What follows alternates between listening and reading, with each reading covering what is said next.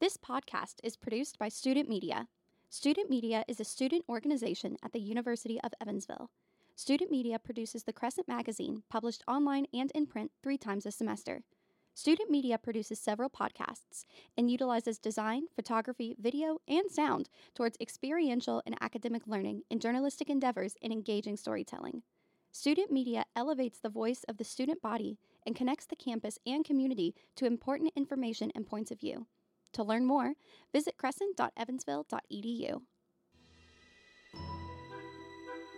Hello, players who take flirting at the table a little too seriously. And DMs who make every single NPC the most conventionally attractive person you've ever met. Welcome back to Table Talk. I'm Maddie. And I'm Robert. Happy Valentine's Day! Or at least it's Valentine's Day while we're recording this for another 15 minutes before it's midnight, and it is officially the 15th. But we wanted to do an episode kind of in line? Yeah, kind of, sort of. So we were trying to figure out how to top Roll for Romance, which just isn't going to happen. Fun fact, one of our most popular episodes, and the only episode of ours that was not like one of the first 5 we put out to be in the top 5. Yeah, it's kind of crazy.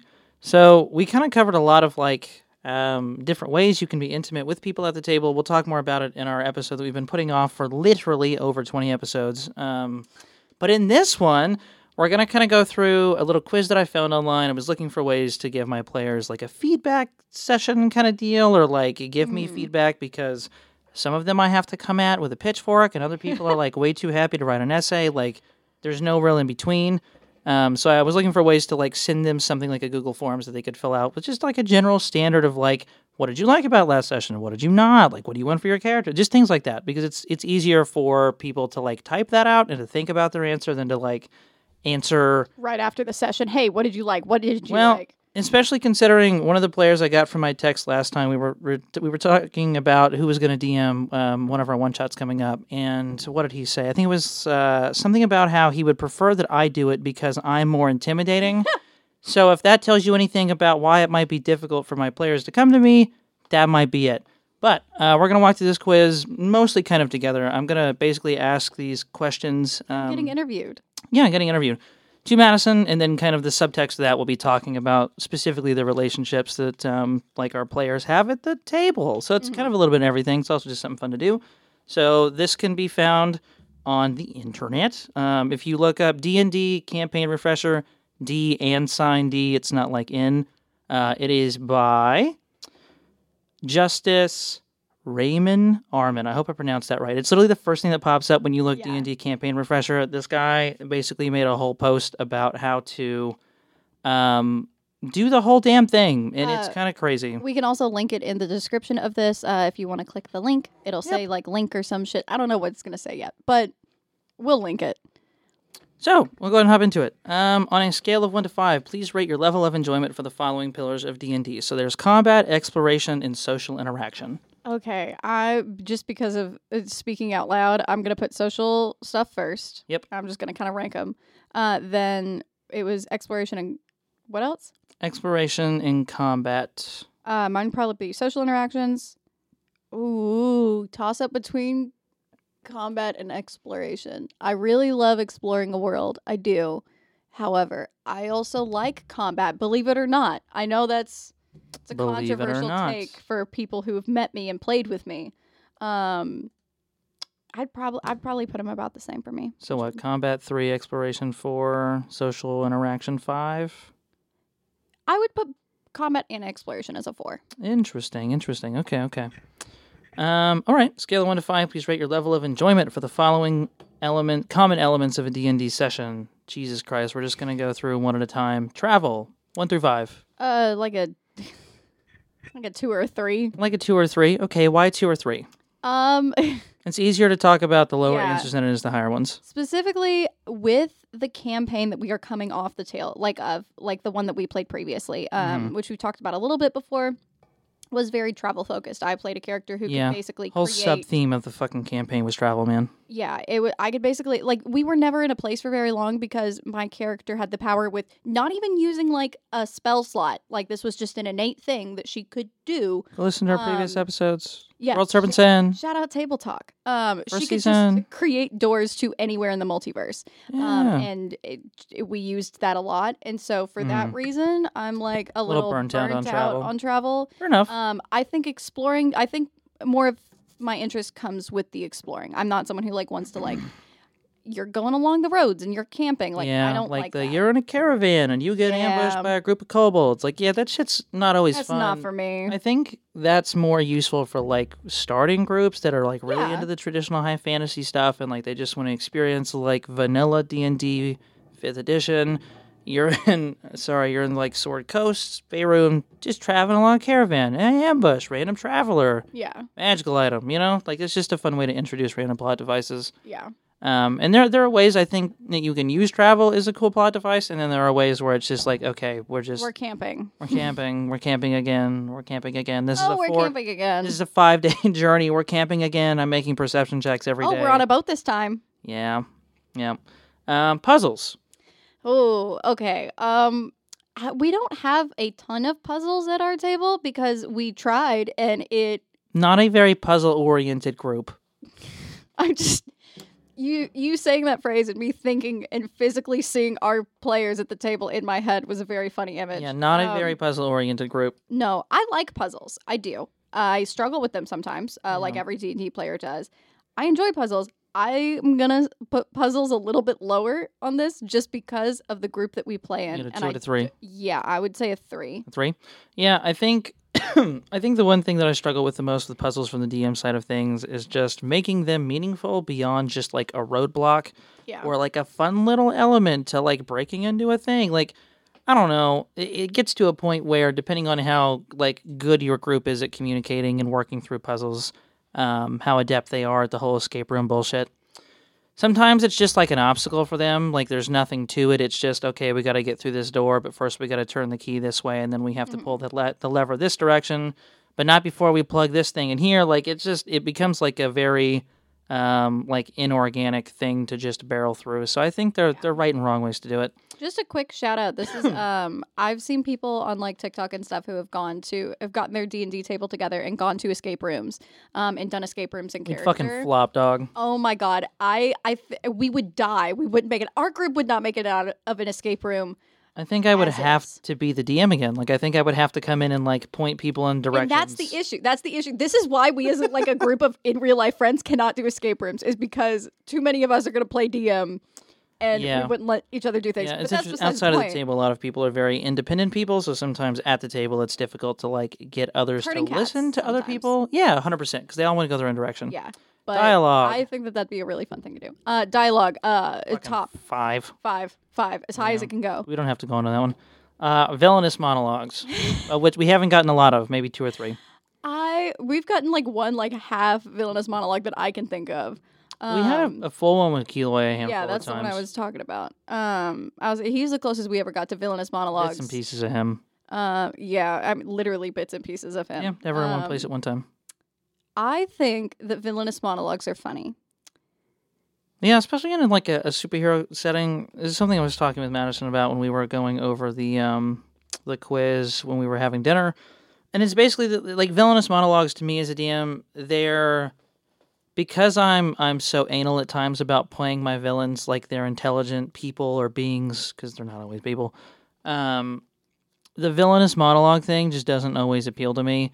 Like I'm so much better than you, and you've fallen right into my trap. You keep fucking with me, but like, what is that really going to like the talking down and the putting down and then there's the spin on it, which is like, oh no, like I'm going to offer things to you and I'm going to be your friend. Like there's just only so many different ways you can take it. Yeah. And none of them are all that interesting to me. Like I'm very much an actions over dialogue kind of person. Just because of my actions and consequences mentality when it comes to running a world or a campaign. But I don't know. The idea of just like spieling to like a group of 5 people. It just isn't that interesting to me. I think it's very dependent on the setting. Like, I think if you're doing, like, Curse of Strahd, yeah, I think that you need to have some villainous monologues in there. Like that makes sense. If I ever wanted to do a villainous monologue, it would 100% have to be pre-written, and then I would just have to interrupt it with something stupid in the middle, because, like, I don't think I could get through it all the way. Because for, like, camp purposes, I would put those at, like, a 3. And I'm not a camp guy.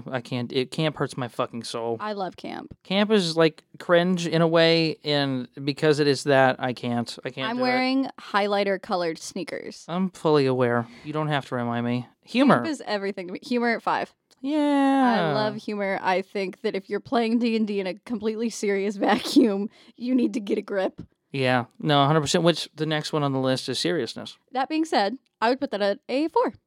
Seriousness for 4? Mm-hmm. Humor at 5. I think that, and this is kind of like a note just in general, I think that some of the best comedy in the world comes from being able to live in, oh God, I can't say that. That sounds so actory of me. Being able to live in your circumstances, which is basically me saying a lot of the comedy in your game is going to come from you living in this world and being dead ass. If you are playing a bard named fucking Dorito Chip McLovin, and you're like having a really serious moment. Good. Thank you. Dorito Chip McLovin. And you're like having this moment.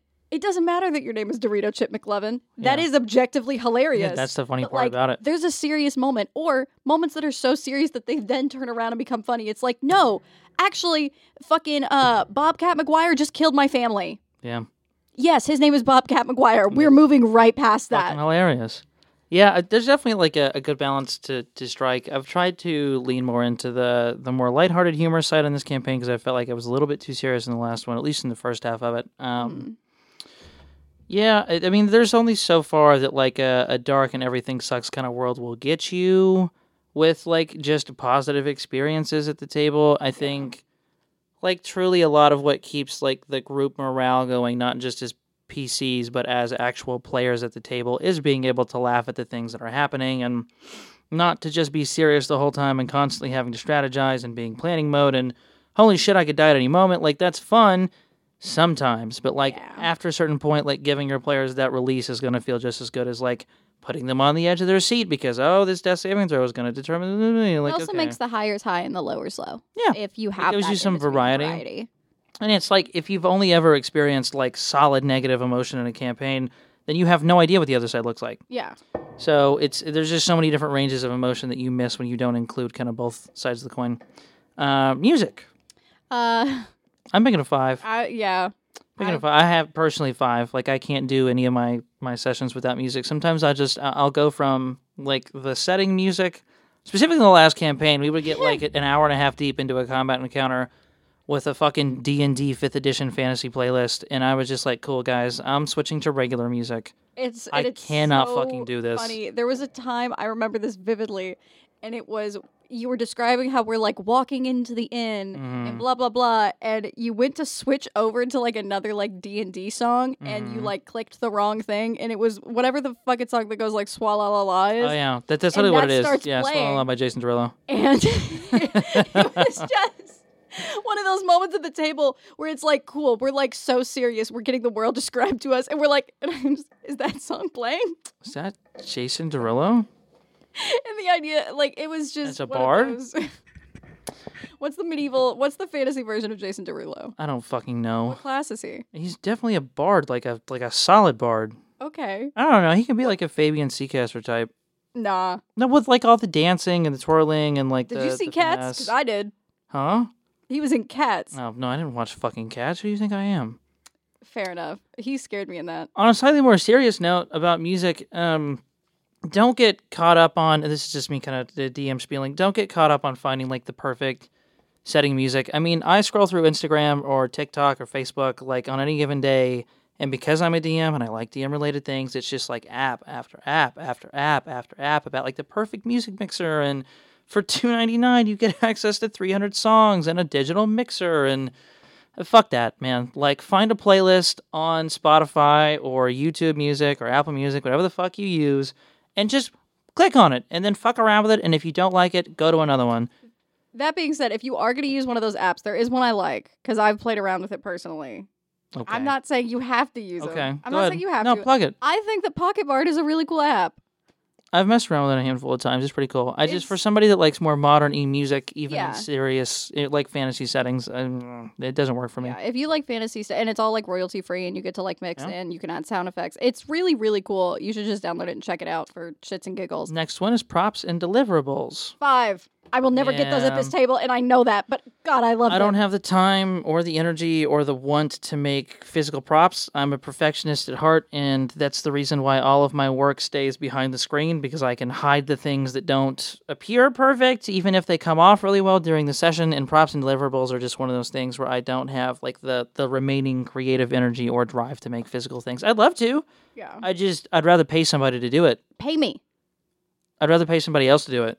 I've made so many props and so many like physical things for our table, and I've Talk not been asked for specifically any of about them. how you feel props and deliverables add to a campaign in particular, or how a session. Because it's one thing to just say, I like to have a physical object in my hand, versus like why you prefer to have a physical object in your hand. I think it's something that well, on multiple different levels. I think it makes things feel more real sometimes. For you to see the object that you've been talking about.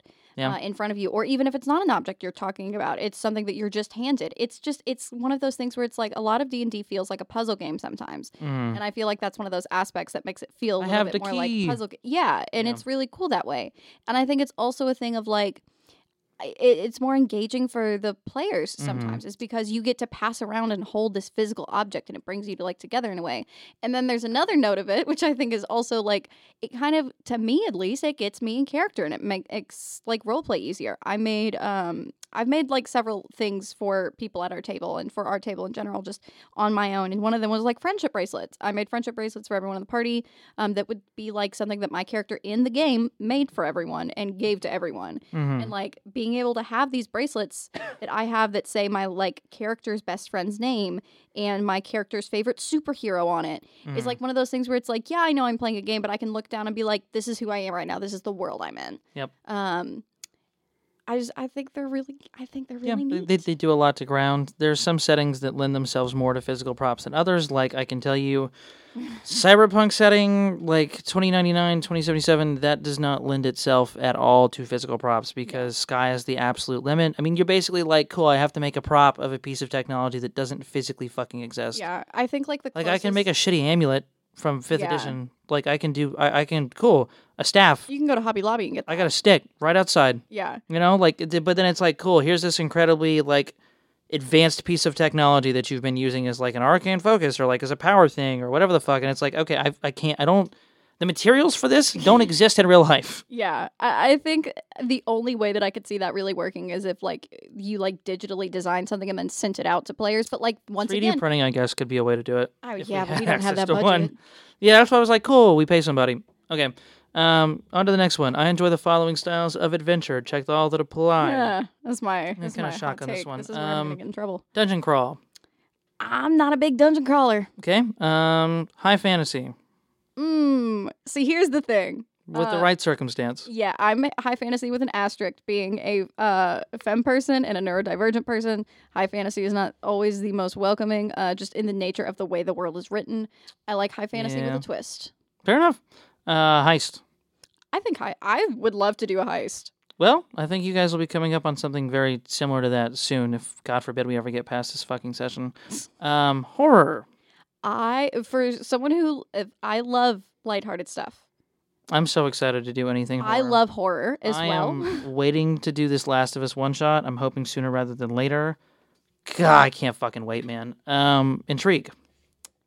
I think that kind of goes, or no, I guess it doesn't. It's a little different. See, when I read Intrigue, I'm thinking more like noir. Like political, kind of detective-y. Like, it's a little bit of both, where it's like it's very...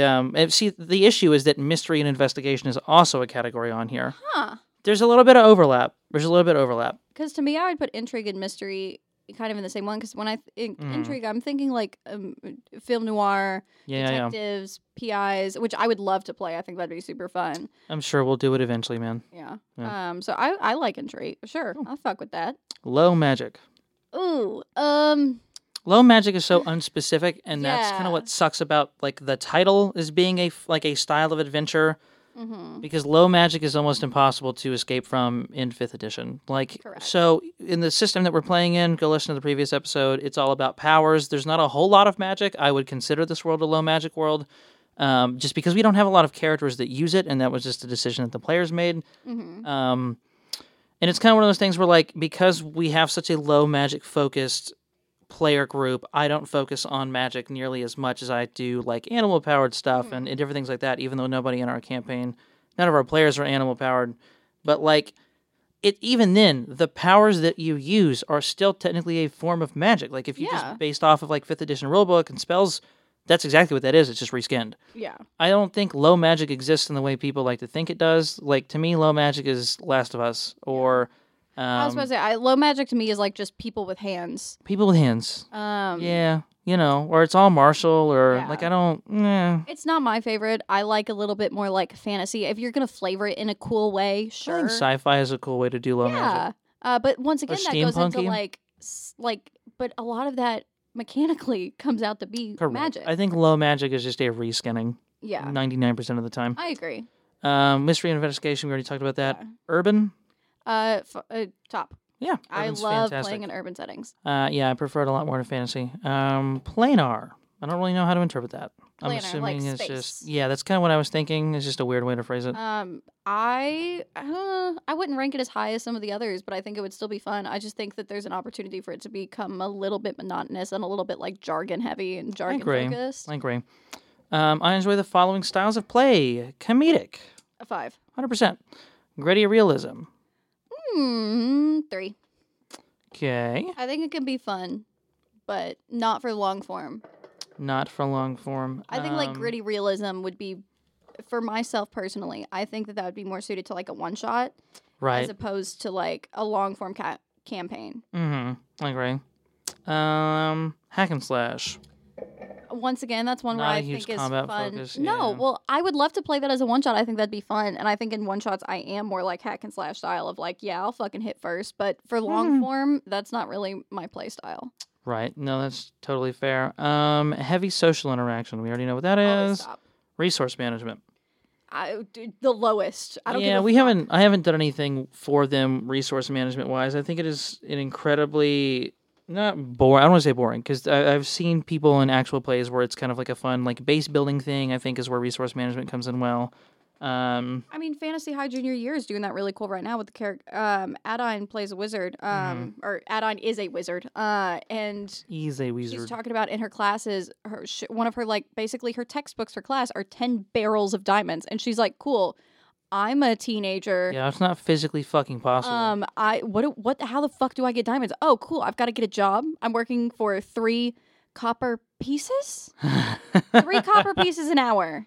Yeah, I think resource management can be used when you're trying to scale the task that your players have to tackle and accomplish compared to like what the world around them is like. Yeah. Like in that example, I think that fits it perfectly. Like if I say, cool, you all need to go and purchase a caravan to move through this land like undetected or without hostility. And it's like, cool, we'll go shack up with a caravan. That'll be easy.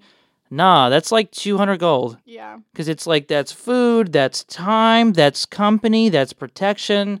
Like, I think resource management is a really fun way to sort of ground players in the world that they exist, if that's the kind of thing that you like to do. We took, in our previous campaign, the opposite approach, which was Dear we Lord. basically became Bezos rich. Yeah. So quack. Like, so quack. So quass. It was supposed to be So fast and quick. So quick Yep. that we destroyed the economy and like Just about everywhere they went, like really. destroyed the economy. They of introduced so much several fucking money, towns. man. We were like, we need to go like in a ship and we need to go somewhere. And I think and we were like, does like 100 like or like what? Like, how high do we have to go? We were like, is like 100 platinum cool? And they were like, Yeah, platinum is What? like more. Yeah, I don't think most of these people haven't seen a platinum piece. For those listening, I'm pretty sure 100 platinum is 10 gold or 1 platinum is 10 gold pieces. yeah. Which is nuts, by the way, when you do scaling all the way down to fucking copper pieces. Yeah, I think it also works to do the opposite. When you throw in resources in abundance and just be like, cool, like you can't do anything with this. Because there are some players that are like, I'm going to make money and then buy things with it. And then there are other players that are like, I don't give a shit. Yeah, I don't give a shit. I'm going to just fucking persuasion my way through I mean, every I'm and playing anything. a character that she does have to give a shit. Part of her thing is she is a broke. Yeah, Like, she doesn't have like the money for all the fancy tech and the fancy suit materials. She's working with superheroes who are in like threaded Kevlar and nanotech and like armor, and she's in a denim jacket because denim jacket seems to stop and see, or I at think least slow things. I think that are hitting that is her. a form of resource management. Yeah. I think that is a very real way of going, hey, this is a world that we're playing in. You need to make money. You need to have some form of income because, like, there are materials and weapons and new technology that you're going to buy. That tends to lend itself more to modern settings than anything. But anyways, I digress. My preferred narrative style is linear. I want someone to tell me which way to go and give me a limited number of choices. Malleable. I want to know what to do, but I want to do it my own way. Open. I want the freedom to go wherever I want and bounce between the side quests without feeling pressured. Ooh, I think I kind of bounce depending on the day, truly. Yeah. I think I would fall more moderate than anything else. I love sandbox world. I love being able to like explore, but I also love, because I'm playing with a group of people, to be able to be like, cool, we all have something that we're working towards. Yeah.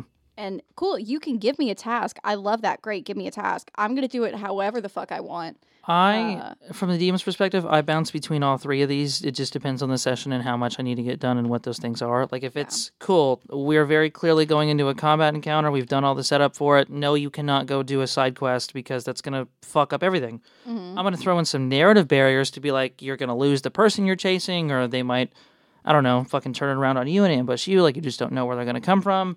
But, like, if it needs to be linear, I will give you two choices, and you're going to pick A or B. There is no C, D, E, F. You're not throwing this off. It's very funny. I will smite you. I will take away your belongings. It's very funny because you could see the shift, like, with Robert at the table sometimes when a character is trying to do something, and he goes, okay, cool, we're putting the little bumper cars up on the side of the bowling alley. Yeah, sometimes I have to go from DM to person and be like, hey, player, look me in my eyes and ask me that question again, and you tell me if you think you should do that in this moment. Yeah. Like, sometimes you just got to become a real person instead of a DM and just back up and be like, hey, no. Just be like, hey, Nope. man, the fuck is up? What are you doing? And then malleable, I think, is where I like to be open. The issue with open is that if you have any kind of a fucking, like, objective or campaign idea or an ending or plot hooks, goodbye. Yeah. See you later. Never going to touch them. They're going to end up in another fucking country or a different planet or a different realm doing some bullshit you never wanted them to do in the first place. Yeah. So I think open is really fun to start a campaign and to do a little bit of middle campaigning, but I think, like, the intermediate places where you, like, have to get them to go, malleable and linear are just the only really two options to do it. Yeah. I like the idea of, like, they think they can do anything, but they really can't. It's very much like in the Hunger Games when you put the tributes in the arena and it's like, oh, it's so big and endless. And then they you die to the wall. And then you go to the wall and you're like, get the fuck back in. Yeah. That's what it's like playing with Robert sometimes. Tase. Is the tase. That exact energy right there is you going tase, tase, tase. Yeah. I use consequences as my bumper cars. I go, cool, if you make that incredibly stupid decision in this moment, there will be severe consequences. Yeah. And some people have learned more than others. Other people are still learning a little bit. Sometimes you got the consequences don't matter, and you just got to tell them no. Yeah. Side quests are distracting, enjoyable, alluring, or tempting. I think they're like, I don't know which this would fall under. I think they're intriguing. We don't do a lot of them. Because we haven't had the fucking option to, if Yeah. I'm being honest. I love side quests. I think side quests ground people in a world. I'm not the traditional side quest DM where they don't fucking matter, and I'm just putting bounties up on a bounty board, and you're going and get 10 gold here. That's what I'm 2 saying. copper Is like pieces all of our there. like side quests have been in a roundabout way, Yeah. somehow, And some that's- way connected to the bigger story, and I love that. I think love the that's things so that much feel better small. than because it's very similar to for any of our listeners that haven't seen not Fantasy High, Jesus Christ, Unsleeping City. I think if I had to give like a textbook example of a campaign of an actual play I've watched / listened to that does side quests in a really unique way like that, where everything is a little story focused, it would be that. Yeah. I think every single side quest for every single character had something to do with the main quest, even if they didn't know it. Yeah. And that's 100% my preferred way to do it. Yeah, I don't really feel any particular way about those, like distracting, enjoyable, alluring, tempting. I mean, I think it just kind of is what it is. Yeah. When it comes to character-driven quests for other players' characters and their backstories, I am happy to participate whether or not it relates to my character, will happily participate so long as my character gets their own arc at some point, will begrudgingly participate, or would rather not have individual character quests. I think the last one is an interesting option. Yeah.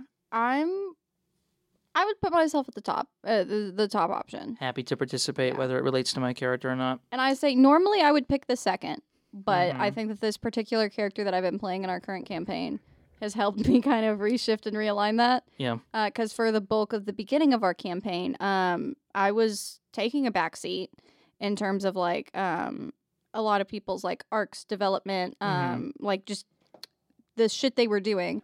And I thought that would be something that I would be like a little bit more like, I'm not super thrilled about. But I enjoyed seeing other people and seeing the people that I like love to play with and like the people that are my friends succeed and happy.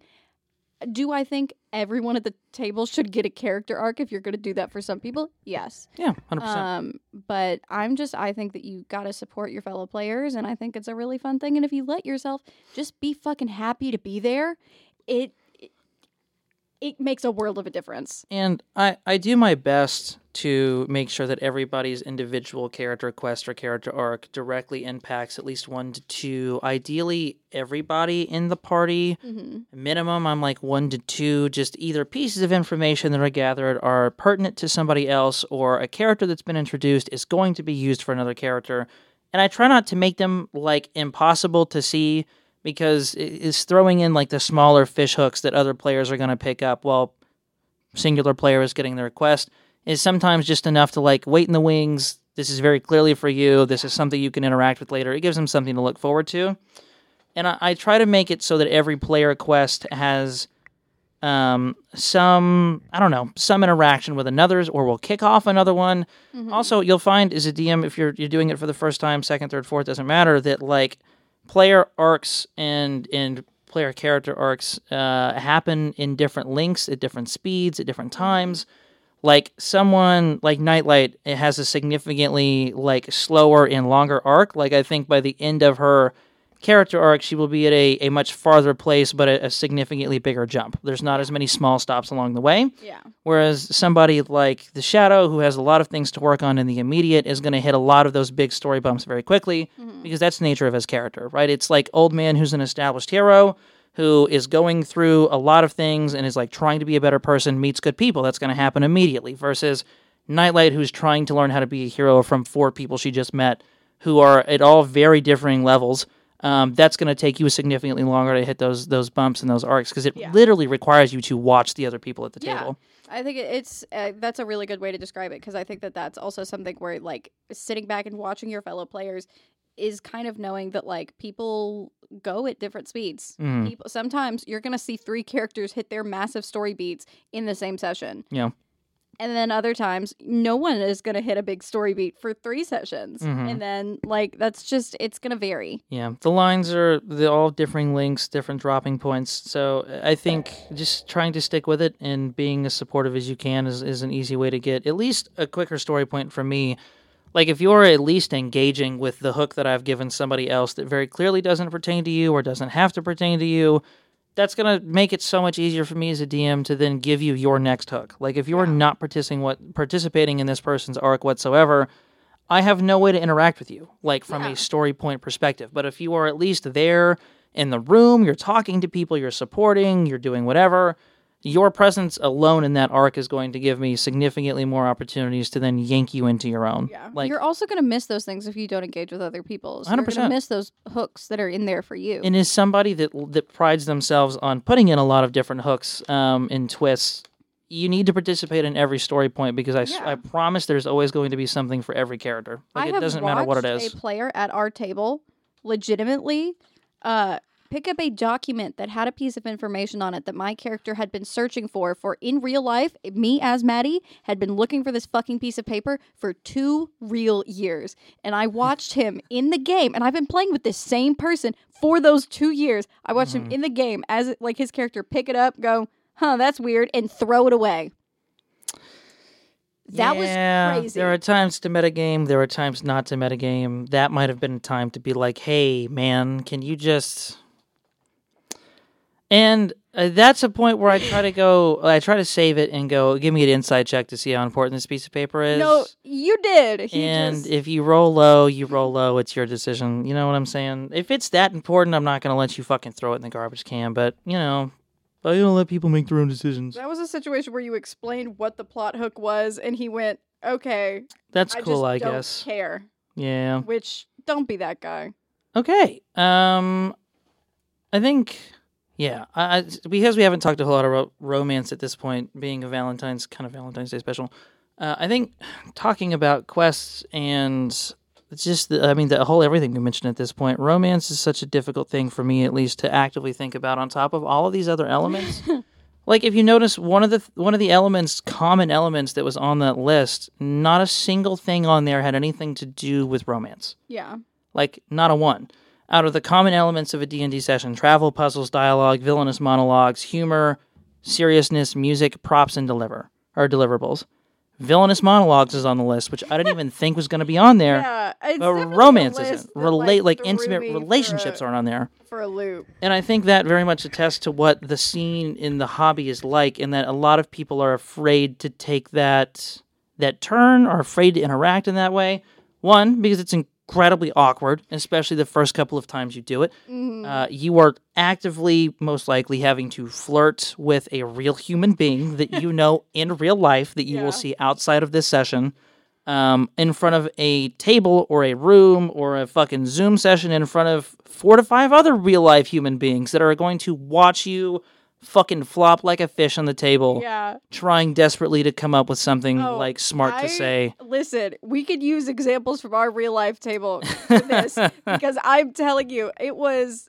I won't go in too much detail. Yeah, we don't want to shame anybody. No, learning I'm experience. not even, learning experience. I'm not going there. I'm going a different direction. I promise. So our personal table is most of us who live in a house together, including Robert's fiance and my friend. And it's also all men with the exception of Elle. Trying desperately. Then 2 of our other friends that come to the house, both men. And if you can't tell already, I'm kind of an odd one out at the table. Yep. Romance is not something that we ever really touch. We kind of talked about this in the Roll for Romance episode of that's a weird line for us as a table to cross. Table's just not super comfortable with it. Yeah, with this particular group. And I completely understand why. However, Robert and I have talked outside of the table and we wanted to introduce romantic interests. And there was one that 2 characters, or damn character, I just knocked the fuck out of the Smack mic. the shit out of the mic. Jesus. And we had talked about this, my character and one of these NPCs having some type of romantic relationship. And it was the first time that this has been truly broached at the table in a way that wasn't a throwaway joke of a sleazy character being like, hey, do you want to sleep with me? Or something like that. And I mean, that's still kind of what it was, because he was a little bit asshole character and like a sleazeball. But he wasn't that's besides the point. The way that this table reacted to... Oh God, viscerally. Their first true encounter to regular sleazebag Jack Sparrow style romance was just visceral, man. It was like booze. I mean, this isn't exactly what happened, but the vibe in the room was like booze. We're throwing tomatoes, throwing cans. It was We're insane. rioting. The looks on these people's faces, and don't get me wrong, it was odd for sure because it was our first time exploring that at the table, but it wasn't even anything extreme. And you would think, with the look of the people, the rest of the players' faces, you would think that the character Jury had asked my character to just straight up have sex. Fuck him right now. Yep. He was give me head in the security room. That's not even what happened. No. That was the thing. Put his arm around the back of her chair. Didn't touch her physically around the back of her chair. That's the thing that killed me. And somebody went, "Oh, brother! Seriously? He didn't even touch her, man." It was the most surface level shitty flirting. It was yeah, you make me want to be a better person. It was cringy. Which is what it's supposed to be. Yeah. He's like a frat guy. He's a frat guy that's hit 24, 25, and it's just He's confident in a really shitty way. Yeah. And it was not anything that was crazy, but the way that people at the Oh my table God. reacted, I felt slut shamed. There were I several legitimately times. in real life felt slut shamed, and I didn't even do anything. There were several times where I had to ask people to like calm down and to stop making so many remarks because it just got difficult to roleplay it when I had people throwing fucking verbal tomatoes at my face, being It like, was "Boo, the looks boo of hiss, disgust. fuck this guy." Half of you don't even know him. Half of you haven't been introduced to him. Like, you just don't like what, like, I don't even know how to call it. But anyways, It was crazy. romance is but- difficult. It's something we've attempted to introduce, or I've attempted to introduce in the last handful of sessions because I'm starting to get more comfortable with my role playing. Mhm. And I think it's fun. I think it adds a whole extra element to the game. It makes intimate relationships more intimate. It makes stakes more interesting. There's just so many different things you can do with it. And it doesn't have to be... Like, you as a DM do not have to crawl across the table, hop in a guy's lap, and be like, hey, let's have sex right here, right now, in this really steamy cabin. You don't have to do that. You No. can just be like, and the cute bard that you've been eyeing the whole night winks at you. And then, like, goes away. Like, that's allowed. Cool. And it's also you a thing can of, talk to her tomorrow now, or you can follow her and be like, hey, what's up? Like, yeah. I'm not gonna fucking, like, I'm not gonna read 50 Shades of Grey to you at the table for a romance encounter. That's not what I'm doing. Yeah, it does not have to be like if that's the vibe at your table, I'm not shaming you. It's fine. Totally fine. Go crazy.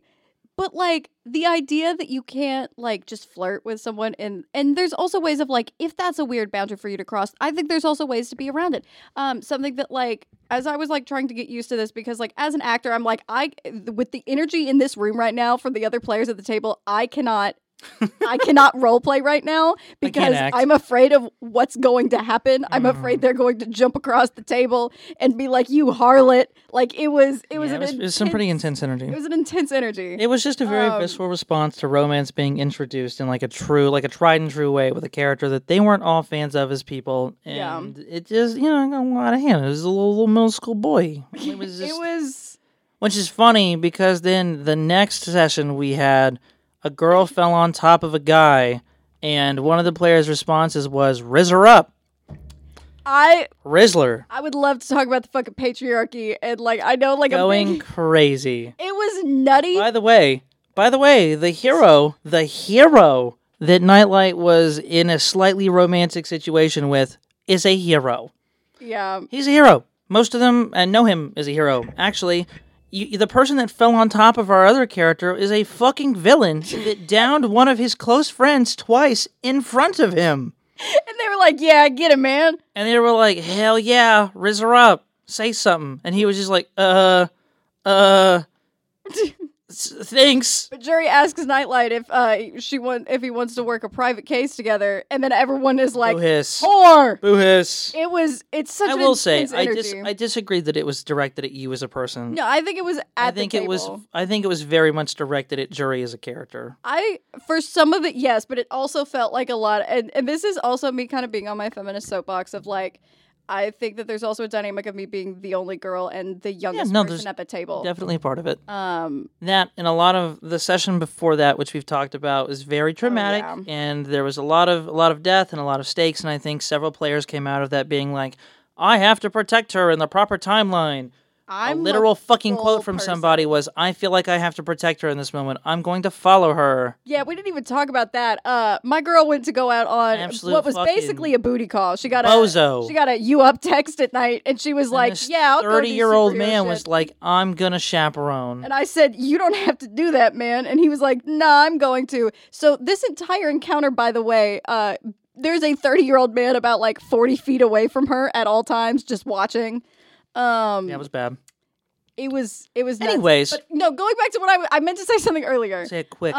This is related. I have questions about combat. Say it quick. I know. Talking about like trying to approach romantic relationships at the table and like flirting at the table when you're not comfortable with it. You can also describe what your character is doing without you actually doing it. I do that shit all the time. Which is what I did a lot of that session just because of the energy at the table was a little weird. Pop out of those more awkward interactions. Yeah, and I was like, you see her do this. You see her say that. Like, first of all, I was like, A, I need to ease these people into it. And B, which is why I'm trying to introduce it to other people. Because it's like, cool, now you can't be mad and awkward because it's also happening to you and you and you and you. if you don't want to take, if you feel uncomfortable saying like basically a pickup line to one of your friends, which is a completely normal thing to be uncomfortable with. Things that they all do in real life, by the way, to each other at the table, unprompted. They're grabbing each other's asses at the table. It's... Whoa. Don't out them like that. I'll out them. Some of them have girlfriends. Jesus. They know. Keep it together, ma'am. But being able to be like, cool. Like she blushes and laughs and like tucks her like hair behind her ear or something like that. Not a single word was edited. Not a single thing. You don't even have to say word. It's also a thing blushes. of like when you're talking about like that's it. Flirting at the table and stuff. A lot of that situation in like in real life is physical, not in the way of like you're touching somebody else, but it's like your body language and it's the way you say things. Yeah. And sometimes those things could get lost at the table. Where I realized very quickly, I was like, cool. All of the flirting she's doing is like negging, and it's just coming across as like really aggressive. It fully was like negging, shutting him down. And I'm like, no, she's not trying to. It's just me as Maddie can't do that at the table because like it's not translating well. So being able to be like, okay, cool, how do I get across the intention of this thing because I'm not playing a high charismatic character, and I think it's different if you are playing high charisma, but like being able to describe a little bit of like, oh, she blushes and says this, or like, because I had to catch myself several times to be like, no, that wasn't like I'm like, this is me as Maddie like letting that. You know that this is her flirting. She's not like she doesn't actually think that negging. It was bad. It was rough. It did not translate at all. But it worked very well for the character. Yeah. Okay, going back to the question here. How would you rate the difficulty of combat in our games? Trivial, crank it up a notch, pretty easy, just right, pretty hard, or brutal, please dial it back. Probably somewhere between... no, I'm confident in saying pretty hard. I don't think it needs to be dialed back too much. Wow, so somewhere between pretty hard and brutal? No. Wow. No, I would say more between just right and pretty hard. Okay, I'll take that. It's like pretty hard in a good way. Though.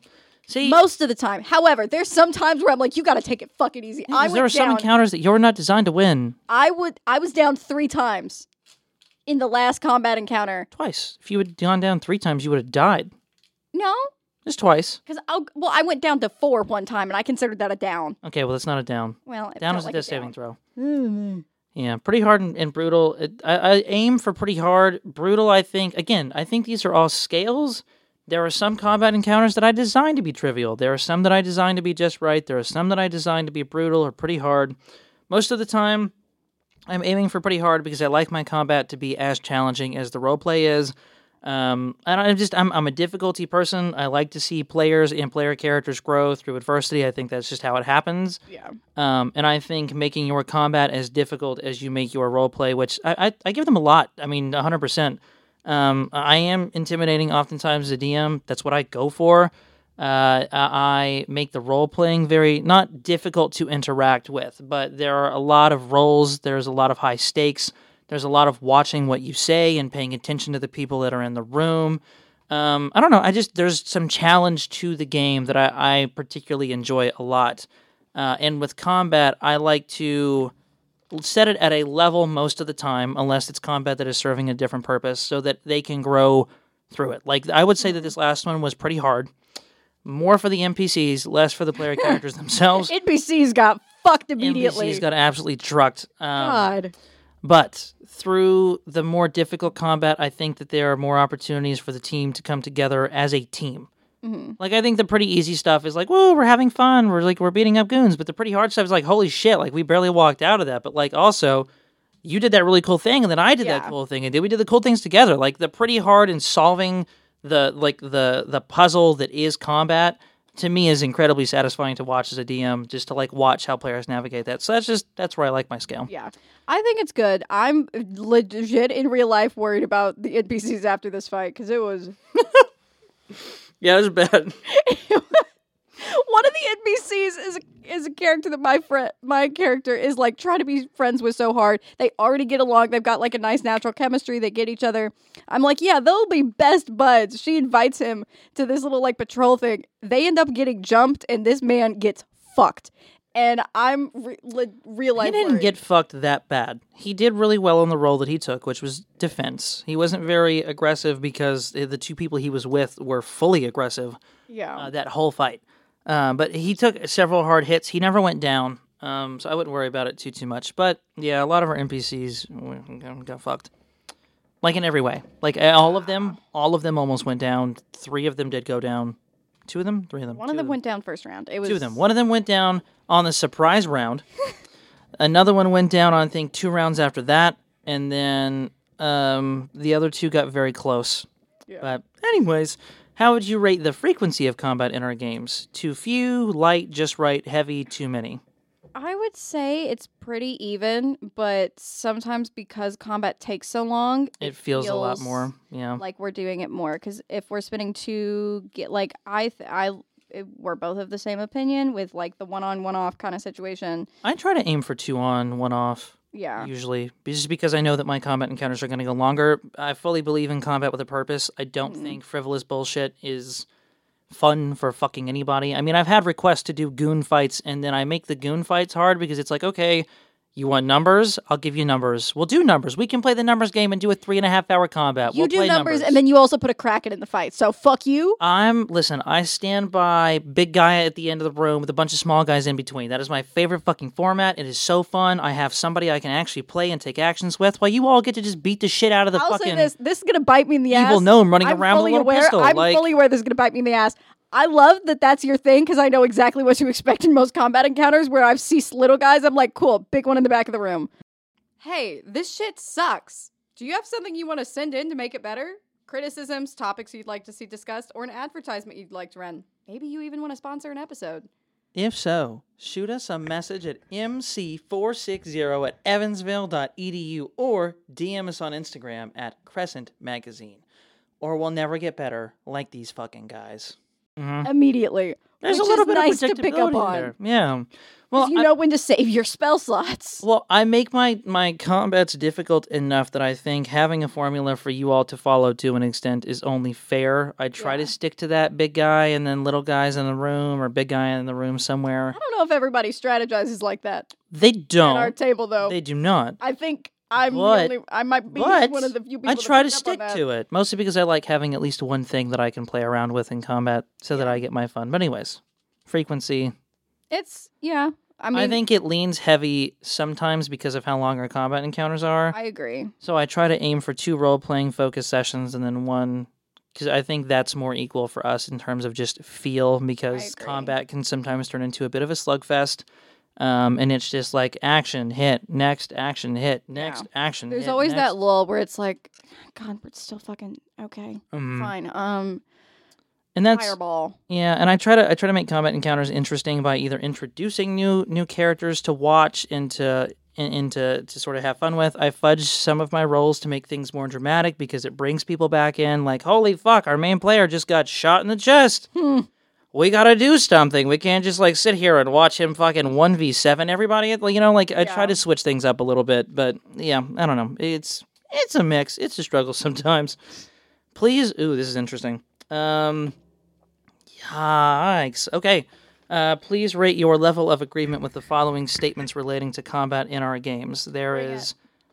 It's basically strongly disagree, undecided, agree, strongly agree, so on and so forth. So just kind of pick somewhere. Let's go. We have too few combat encounters. Strongly disagree. Wow. We have enough. Nah, you think we have too many.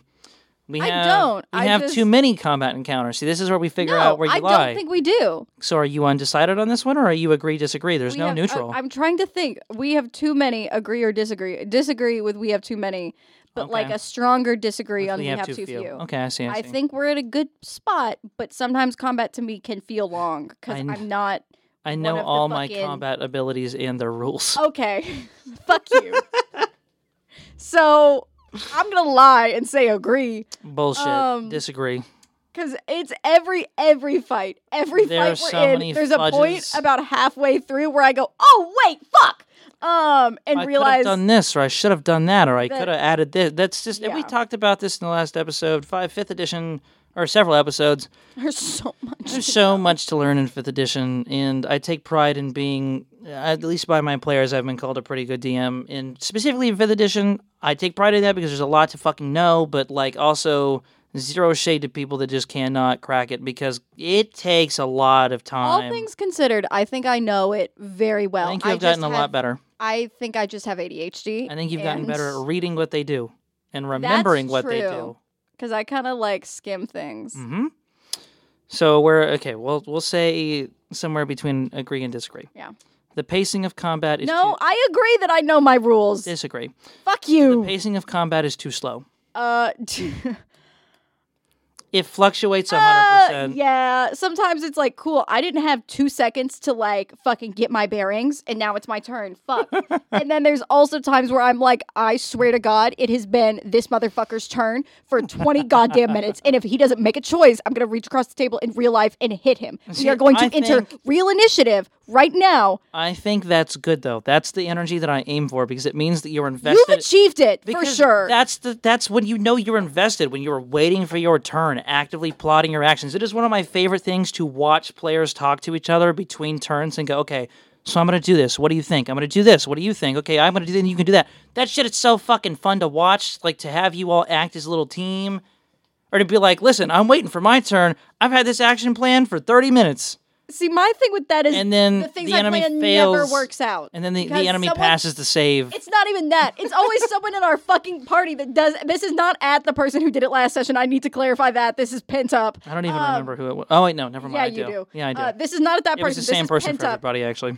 I feel like every time because a lot of my like things that I build my characters for are things that I take like a round to set up. And the second I go in to do the fucking second round, somebody does some bullshit. This is where talking as a team comes into play. It is both a real-life, our table issue, as it is a in-character, in-game issue that will hopefully be resolved in the next 2 to 3 sessions.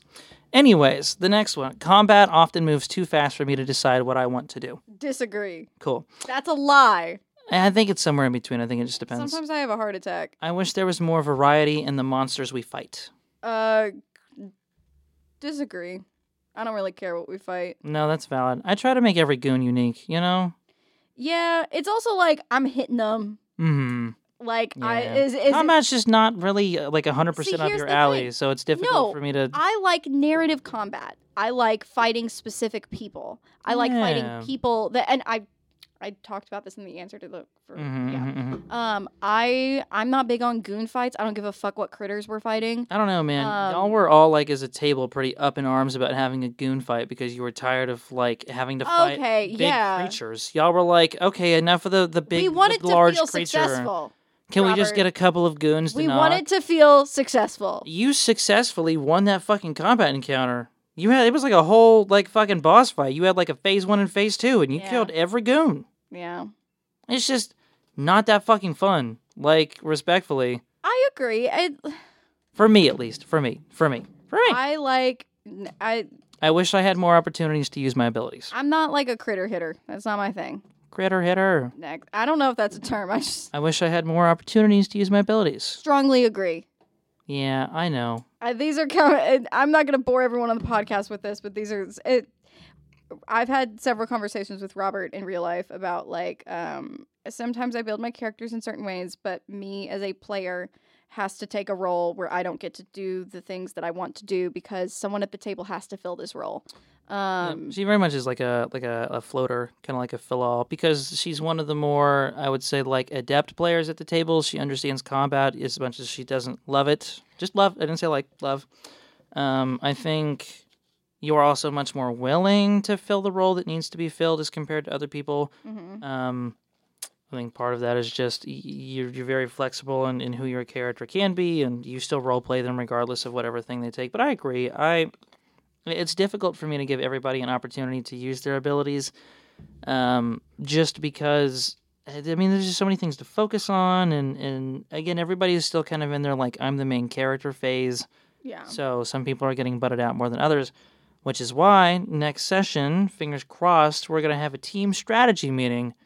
Or like a team debrief meeting, because please work as a unit. I feel like a lot of the time I just end up. Oh, well, here we go. I feel my abilities are being canceled out or subverted.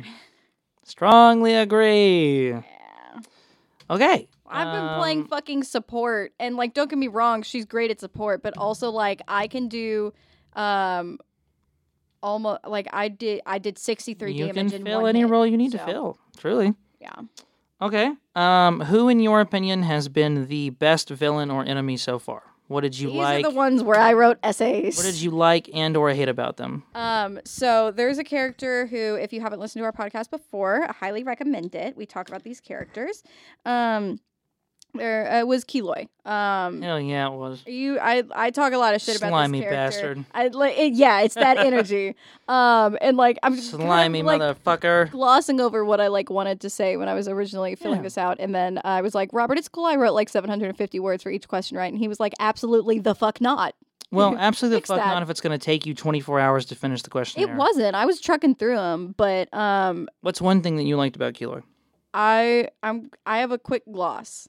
Make it quick It gloss. will be a we quick got gloss. a lot more questions to I know. get I through. promise it's a quick gloss. Quick gloss. The character himself was very fun, but there were specific aspects of him that I found compelling as a player, and this is kind of a bit more universal for talking about a podcast instead of just our individual things. This was a character who was a villain who was not hands first. And I think that was one of the most compelling things about him, is he was a villain who would sit down with the party and buy them drinks and talk to them and ask them questions and be like, hey, well, instead of us, doing the whole thing where we chase each other down and I kill you because that's what's going to happen, you can just go ahead and give me the thing that I'm looking for and I will pay you so much money. I will pay you actually more than money. I will give you your own universe. Literally, I will give you your own universe. Give you your perfect world. If you just turn the other way and let me kill this goddamn little elf bitch that has been a thorn in my side. Yeah. Pretty fucking much. And it was, and one of the things I really loved about this character is we got to know him as a villain. We spent more time with him outside of combat than in combat. And I don't think that's always traditional for a villain or a BBEG. Like Prodigal, most of your experience with her has been in combat. Our current BBEG to us is one we've only interacted with in combat. To interject, one thing that I really appreciate about what I've managed to achieve as a DM is that there are many BBEGs and that is visible. Like, you all are fully aware as players that Prodigal is, not the whole, it's not the whole thing. Like, she's not even close to the BBG for the campaign. No. But she is a significant... But she is the current problem. But she is the biggest possible problem that you all as a team can tackle. Because it's how to... And this is a whole tangent before we talk about some more of the answer, but, creating villains that aren't just fucking impossible obstacles... that your players can't navigate until they hit a certain level or get a certain magical item or become powerful enough. To talk about Keloy specifically, being 100% honest, there was never going to be a time where they as a team were ready to fight him at full power.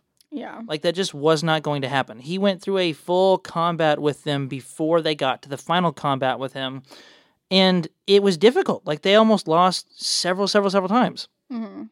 And then there were villains where it's you all, I think, can reasonably see yourself as a team being able to beat Prodigal one day. We could jump her ass if we caught her you off all guard. are kind of already starting to go in that direction with our current session, right? It's not you all decided to take this turn where it's cool. We're tired of her coming to us. We're going to go to her because of the nature of the character. She was prepared. She always is, but there's still a sort of a level of unexpectedness to that. And being able to have tiered villains where it's not just one villain the whole fucking time. Yeah. Keloy was a slow burner. Keloy wasn't mentioned in the first half of the campaign. And that was one of the things that I really liked about it was the mystery aspect. It was the first half of this campaign was us trying to figure out what is he, first of all? Who is he? What is his fucking problem with me? Actually, get off my dick. Why are you obsessed with me? Right. And trying to figure out, okay, who this person is and what their deal is. And what I thought was so compelling about Keloy is that we got to find out who he was and what his fucking problem was outside of combat instead of in it. And we also got to find out. Yeah. We also got to find out some of that from him as opposed to we heard about it from another NPC or we read about it in a book or all of this, that, and the other. It's because, no, I'm kidnapped right now and we're fully and I'm just having a casual we're sitting across from each other at a table. Don't let her fool you. There was nothing casual about the conversations that her and Keloy had. It was constantly fuck you, fuck you, fuck you, fuck you, fuck you, fuck you. That was another note I had on fuck here. You in particular. Literally, I wrote, they were great foils because of multiple reasons. One of them being they're both shitty and petty people who take cheap shots and would do it again. Yeah, and I think stand by that. I think that was one of the more interesting aspects of his character. That was another thing that made it really compelling. I would make the argument that there was not a single person in the first campaign that was objectively a good person. No. Like, I think Ragbad and oh my God. I will disagree about him. Let me specify with why I say Ragbad. Ragbad was like an elf ranger. Listen to the previous episode of the podcast, World Serpent's End.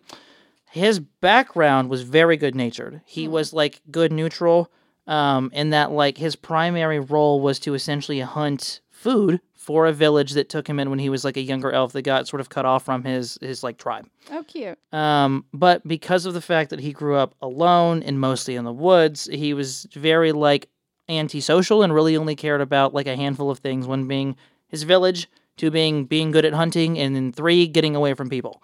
So there wasn't any goodness to be expressed there because he was stuck in a room full of people he didn't fucking like. Yeah.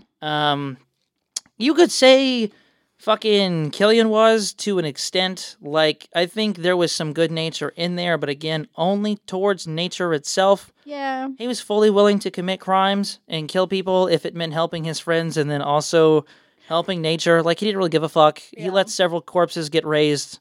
Like a lot of them. Yeah, there wasn't really a hard line for him. But I think what is so interesting about Keloid was it was like Keloid not trying to take down like a group of paladins, clerics, and fighters. No. It was Keloid trying to take down this shifty ass, scummy group of people that will do any and everything to get away from him or to pull one over on him. Consequences be damned. Yeah, that was so... Oh, a world's gonna fall? Cool, fuck you. You're not getting what you want. And one of the big things, I'm already a sucker for any, like, villains that with a personal connection to, like... And this was a character who I was not technically related to, but, like, in a way, very involved in... not a familiar relation. Yeah, it's too complicated to explain, like, right off the cuff. Listen to the podcast. But having that personal connection was great. And then also looking at it and being like, there's several parallels there of like my character was compared to this character, to the fucking villain. Yeah. Multiple times. Not only by the party members who, upon like first meeting them was like, are y'all like either like a thing or related or like there has to be some connection between you two because y'all are like two peas in a fucking pod. And like he was referred to as her friend by party members for like a while. And then also having NPCs in the world be like, oh yeah, y'all are like, but like you work together. And it's like, no, like This is not a coworker. Don't associate me. I actively make attempts on his life. Like every day. It's not a joke. And then also like having that and then like all of these different other foils of like personality foils. And then that like that cheap shotness and being able to be, it's that level of pettiness of like, this was also a bad guy. Like this was a very powerful character. And I stabbed him more times than I can count. And it was like a thing of like, it makes for a terrifying villain to be able to have like your players fucking throw hands and like knives and shit upon seeing this person and then just not even having them react. Yeah. In any like, way. okay. And then the one time that he did react, he fucking like nuked her. Yeah. And like, it was one of those moments of like, it's also a fun thing as a villain to be like, yeah, I'm that fucking powerful that you like stabbing me. Like, really? You're gonna do this? We can't just talk? Why can't we just talk? And it's like, Kilo was 100% that fucking sound. I'm the devil from the Bible. Yeah, like, it was I don't give a shit about your monologues. I don't care what plans you have. The magical items are cute or whatever. But like, respectfully, Yeah. I am older than all of your lifetimes combined. I will outlive your grandchildren's grandchildren. I don't know why we're having this conversation right now. Respectfully step on the pedestal so we can start this. It was also so fun playing with a petty villain of like you just put the two pettiest motherfuckers in a room and it was truly a lot of like fuck you. It was the cheapest shots that you can imagine. He would be like, you fucking whore, and I'm like, and bitch, try it again. Okay. Like it was just next. Very fun. Thank you. Next. Who is or was your favorite NPC and why? Okay. Probably not a surprise. Right. Current one is Jury. I've talked about this. I think that he's just one of the most fleshed out characters that I've like come across in like any D&D media, honestly, that's not a player character. He feels more fleshed out than several player characters. I'm not saying at our table. No, it's valid like, though. Yeah, there's more personality to him and backstory and like moral and intuition and all those fun things that come with the character than most. And it's all so there. And there was you can just tell even from the way that and this is me also kind of like, I guess, hyping you up as a DM. Hell yeah. And like a kind of player almost. You can tell this character's or this NPC's inner life so clearly through through interactions that aren't even there. You can tell by the way that he interacts with each person in the party that there's an inner life going on because he has such a different relationship with each of these people. Like, for example, he has the rivalry estrangement with Shadow, and then he also has his personal fucking beef with Volt now, and then it's still like in the hero persona Cock blocker, bro. in front of Grown ass cock blocker. It was crazy move. Get out of my fucking house. And then the general like hero persona that he's putting on and causing chip. And one of the moments that I like wrote down as an example that highlighted this the best is there's a moment where another NPC named Morph is telling the party about how he and Nightlight met, and is like, oh, it's like a goofy story. She was trying to buy a gun, and then I like helped her because she started like fighting the people who were trying to buy a gun from, and like blah blah blah. It was a cute little bit. And then the character Jury interrupts him in the middle of this and is like, okay, cool, that was fun. And like normally you would think it would be like kind of difficult to interrupt yourself because you're having two separate conversations, but you could immediately read, okay, cool, I know exactly why this character is interrupting. This character is a little bit jealous and also upset that he's not the spotlight of attention right now. And also he came here with Homegirl and you're talking about him, or you're talking about her, and you're talking about how like y'all met. That's cute. Fuck you. And just being able to tell like that inner life from an interaction that could and should have been pretty difficult to pull off as a DM, just in terms of like interrupting yourself. Is that was difficult. hard, man. But it came across like really, really clearly. And then another one in the same way, and this is going into character relationships, and I think this is very character relationship driven. I think the characters that I'm drawn to in terms of like NPCs and villains the most are ones that have a personal and like a deeper connection and like very complicated or like deeper relationship with my particular player. I just think that that's like by nature. It in the same way that Magnolia, and like I don't think I would like have liked Keloy as a villain so much if I was not playing Magnolia. Yeah, 100%. I don't think that I would like Jury as much if I was not playing Nightlight. Because once again, I think there's a lot of opportunities just with the way that these characters are written and the way that like that Nightlight is, and the thing that has been established with Jury is like they're very different characters. They're like very I cannot describe to you how different they are. Very different people. Literally two opposite ends of the spectrum. She's a huge like hero fan. She wants to be a hero. She's up and coming. She's broke.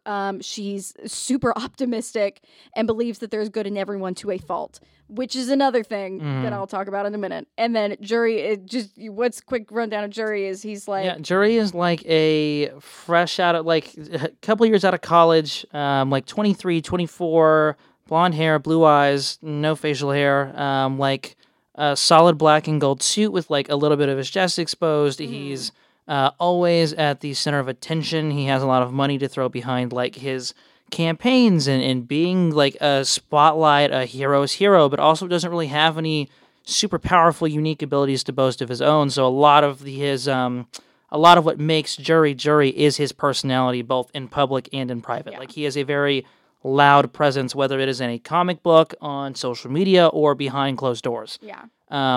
He is very loud, he's very arrogant, he's very boisterous, he's very confident. He's trained a lot harder than a lot of other heroes have because he has to make up so much of his lack of natural ability and just fucking raw strength and just like tactical knowledge.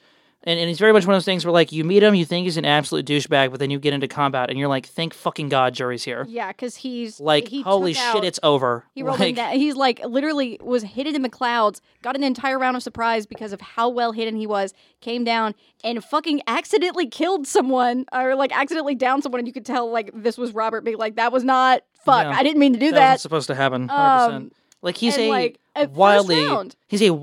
frustratingly capable character, and because he is that capable, that's where like the shitty personality comes in. Oh yeah, he's a hero because it's fun to be a hero, not because he enjoys being a great person, but because it's just fucking fun. And it creates such a fun dynamic for these two particular like characters, I think, because there's just with the idea of like, okay, this person is kind of a douchebag. Like there's no getting around that. They're involved in something shady.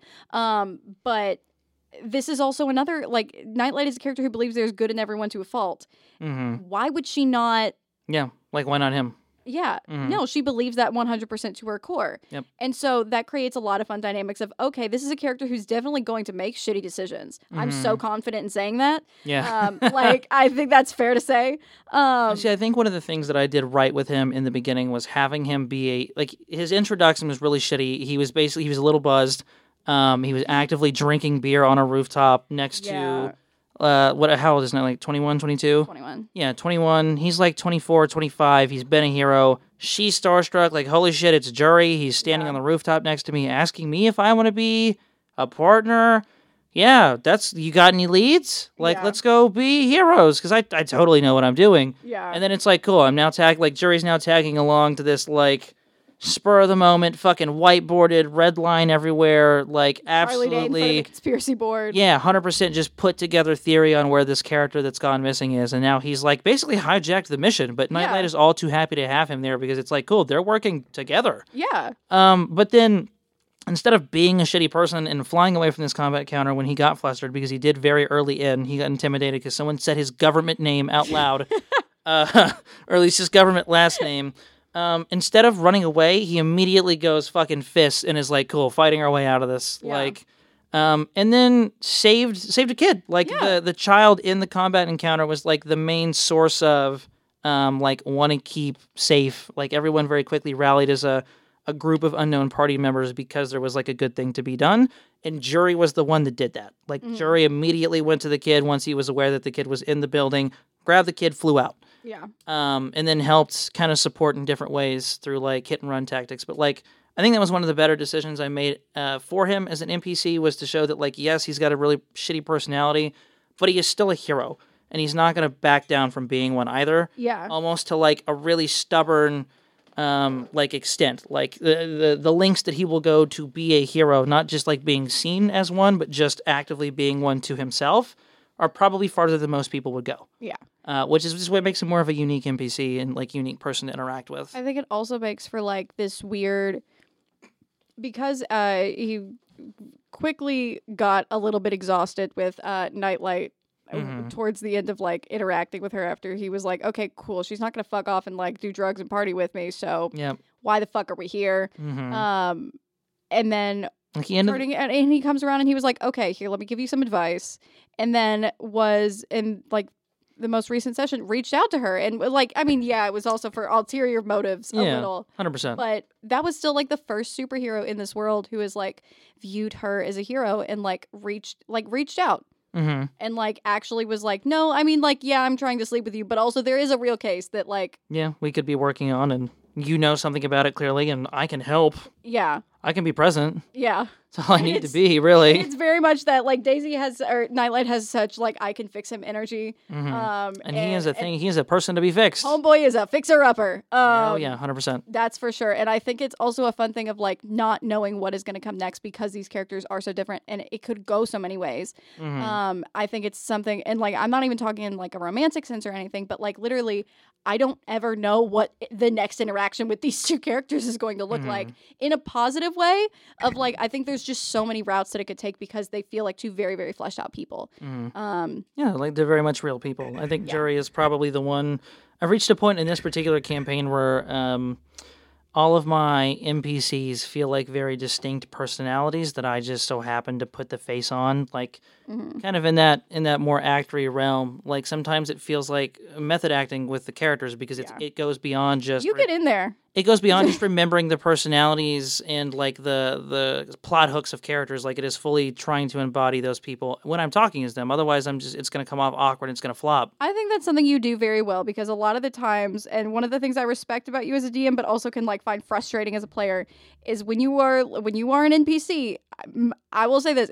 My man acts like he's in there. It is ridiculous to a point where sometimes I'm like, Robert, this is not feasible for our table, because he'll be like, cool, this is what the NPC's goal is, and I am not going to stop until they get that goal. I've been in a combat encounter with another fucking villain who tries to kidnap me in the middle of a fight, and I'm like, what is your game plan here? So fucking fun. That was crazy. Showed up in the middle of an end-all be-all combat encounter, and they're like, okay, loose alliance, we can't kill this thing, and he was like, oh no, I kill it. I hate this bitch. bitch. I hate this bitch way more than I hate you guys. And then mid-combat encounter is like, actually, hold person. It just is fully like, actually, we're going to take a very different route now. I'm going to kidnap someone. And I was like, at the moment, All of I my was NPCs like, have a very distinct goal in mind when I try to play them, because that's what helps me get in their state of mind. and right? I think it's really cool, but also as a player, I'm sitting there going, what the fuck is your game plan here right now? If you kidnap me in the middle of this fight, there's a dragon. We have to kill the dragon. If you don't kill Dragon the don't dragon, mean shit to me. we're fucked. Till it eats me. And like another example of that was with fucking Jury in the last, or not the last session, the one before that, when this certain character we talked about, like middle school chaperone, is this fucking grown ass man is following my character as she's going to meet up with this hot hero guy who is like, hey, you want to work on a case together? Fuck yeah, I do. She's excited for this, and he's like, cool, leave. Yeah, chaperone, Leave. I'm gonna need you to dip. Like, you And, weren't, tries you weren't to get him to invited leave for this. multiple times, and then is like, cool, no, I'm not. I'm gonna say, oh yeah, we'll meet you there. I'm going to not give you the address, and I'm going to fucking super speed fly away, and literally was doing like legitimately as if Robert was like a player character trying to get Volt to fucking leave. Oh, 100%. Like, as a PC, I was like, what do I fucking He do? pulled a gun. Yeah, well, he decides, hey, I'm going to follow them and basically to stay with them. I'm not going to lose them. I refuse to do that. Eyes on. He follows. Jury flies faster than he can basically watch. He gets a really high investigation check, manages to track down where Jury lives, which is basically like the top of a penthouse apartment, and then proceeds to basically wait outside. Yeah. Like, just waits outside. And then eventually teleports in the house. And Jury walks out and goes, hey, didn't I tell you to fuck off? Yeah. And he was like, yeah, but I don't really care. And then Jury goes, yeah, I think I distinctly remember telling you, don't step on my fucking property. Yeah. Or it's going to become like a physical altercation where you get arrested. Like, this isn't, I'm going to throw you out on your ass. This is, I'm going to throw you out on your ass. Then I'm going to charge you with trespassing. And I'm going to lock you up in jail. Yeah, it was one of those moments where I'm like, is there about to be like it looked like there were going to be real hands thrown. So and then, I didn't know if the NPC was going to be the one that swung first. That was the level of like... So then the character doesn't back down and he's like, I don't really care about you. So you know what Jury does? Jury goes, you know what? That's fine. We'll see how much you care about the next thing I do. Goes to his gun safe, pulls out a gun, and then walks into basically the family room and points it at him and goes, cool, this is the game you want to play? I can throw hands. I have super speed. We'll make this real easy. You get shot, you go down like the rest of them. Respectfully, get out of my house. It was a lot. And it was at that point that it clicked with the character. Oh, I don't want it to get this serious. And then he left, which is a very mature decision. Which was crazy that it took that long. But that for me was a very defining moment for Jury's personality, because it's like, yeah, I want to do everything like to the best of my own ability, but also I'm not above taking the easy way out of the situation, especially if this is like a quick and immediate goal that I got to get done. Yeah. I'd love to do it the hero way. I don't have time for a grown-ass man in pajamas standing in my family room. Leave. Gun. Yeah, it was... And it's one of the things I like really respect about the NPCs that you do is they feel so like fully formed out. And that's also because I think that one of the ways that we play is we don't have a lot of like random NPCs. Mm. It is a lot of like most of the people that we meet, we're going to meet or talk to again. You're going to continue to meet or continue to talk to. And it's really cool to see how fleshed out these people are. Mm. Okay, Jesus Christ, this is like a 25-minute answer, but thank you. No, I really appreciate it. Name something you'd like to see more of in our D&D sessions going forward. I love playing with all of the NPCs, but I think that's also just because of like the way that they're written is really fun. So I always love those interactions. I also have been really enjoying like seeing the party interact with each other and also with some of these NPCs. Which is like finally starting to pick up. Almost fucking 6 months into the campaign. Yeah. But I think like, and it's starting to happen now of like characters asking about other characters. Like I was asked for the first time ever at this goddamn table. For this particular campaign, by the way. No, ever. Oh. For what I'm about to say. Yikes. From another player at the table being like, hey, so what's your deal? Crazy that it's... The lack of information, of personal information that is traded between players at this table. It's crazy. It's baffling. And what's the most baffling to me is it wasn't like a big plot hook that caused this to happen. No, the reason they asked is because she showed up with a man. She showed up with Jury, And then And they were like, different cool. PCs Who do you hang out with? pulled me aside and were like, "What's up, man? Yeah, what are Who's we doing? he? What are we doing? Who's the guy? Why are we bringing Blondie? random people here? Why are they here?" Yeah. And it's like, "Oh, now we have questions." Yeah, now we have questions. I've never seen a group of players get so far as a party and then not be able to answer simple questions like, why are you a party? Yeah, that was a question that Like, that is the extent that like lack of information being traded will go at this table. there was a moment where, going back to Jury asked my character and was like, "Why do you hang out with these people?" And me as a player, I went, "Well, Fucking fumbled, 100%. I have no idea. I actually don't know." Yeah. I mean, I know logically it's because we all are sitting at this table, but like, there was not really an in-character reason at all. Yeah, other than just like this is a group of people I found myself being shacked up with by essentially association with a crime. Like, Yeah, it was like I didn't really have a choice, man. we It gotta was- be together because we gotta be together Yeah, I mean the law. I guess the eyes of the law. until we resolve our largest problem, which is harboring a fugitive. Yeah, I also think I love dialogue in combat. And we finally started having dialogue in combat and being able to Yeah. have moments where you're like, Jury came through with Cool. communicators and people started using them. fucking finally. But of even being like, cool, you watch your teammate do something sick as shit over there. There was a moment where two of our characters did like a little combo move, and another You character, want to say what the name of that Sebastian. bolt? You want to say the name of the? No, I'm good. move I'm is? so okay not saying that. You want to say it? I'll spell the second word. So there's an ability in the book We should called just skip this. Actually, I don't. This is- NEJNEGA bolt. It's like mega, but with an N. That's the name. And doesn't- it's shorthand for negative bolt because it is basically a shit ton of necrotic damage. A couple of our heroes come up with a combo move because they reached a certain level of familiarity with each other that I wanted to incentivize continuing to build those relationships, because it was like Frankenstein and Frankenstein's monster finally figured out how to make things work. And so, of course, they were trying to figure out what to name their super move, which is basically one of them sticks out like a little conduit on the outside of their body. Our electric superhero or lightning superhero charges it, and then our robot buddy can choose what to do with that energy. So they decided to call it Mega, then the name of the power, which is Mega with an N, Bolt. So Mega Volt, but with an N. And if you can't piece together what that sounds like when you say the second word really quick, that's why they chose it. Actually, that's why one person you in need to the preface I'm getting some there. Very I'm important getting there. information here. One of our players is white in this equation, and the other player is black. It was our black player that decided it would be really funny to try and get the white player to slip up at the table and call it that. And to this day, our white player has not said the name of the super move once. Anyway, cool. We're Yeah. getting canceled. We are getting canceled. Our players might get canceled. We're fine. Okay. What's something that you would like to Anyway, see no, less the thing in I our was- D- let me finish We gotta my go. fucking- We gotta go. We It don't is have fast. time. We gotta go. Never mind. I guess I won't give my really cool example. Oh my god. What is your really cool example? There was a moment where This is not fast. okay, Kaze turns to my character and was like, "Oh my god, did you see that? They've got a fucking railgun now." Or basically like things like that of like reacting to what other people are doing. I think yeah. is really, really cool, and I would love to do that more. Fantastic. Name something you'd like to see less in our D&D sessions I going forward. can't give an answer that's nice for the Name. podcast. Name. I cannot Name. on the podcast. Come on. I think I would like to see people listen more. Okay. No, I'll take that. I I think that became very apparent to the table after our Flashpoint episode. Mm-hmm. Yep. I would really like to be taken I would like players at our table and characters at our table to take me a little bit more seriously. Right. As like To a capable clarify, person.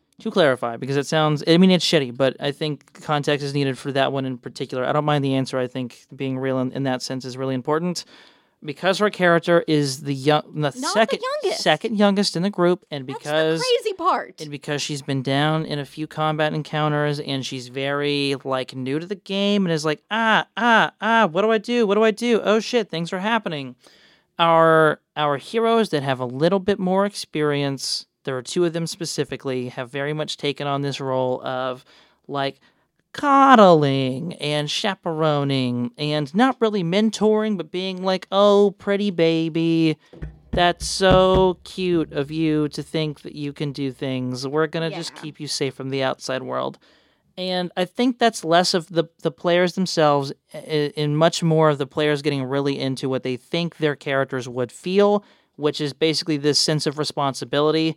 And I like that we've hit a very real emotion in the campaign. I don't necessarily like how it's made you feel as a player, but I think it is something interesting to explore because the whole reason why I wanted to do this campaign, or one of the reasons, was to explore the very complicated dynamic between heroes in a group.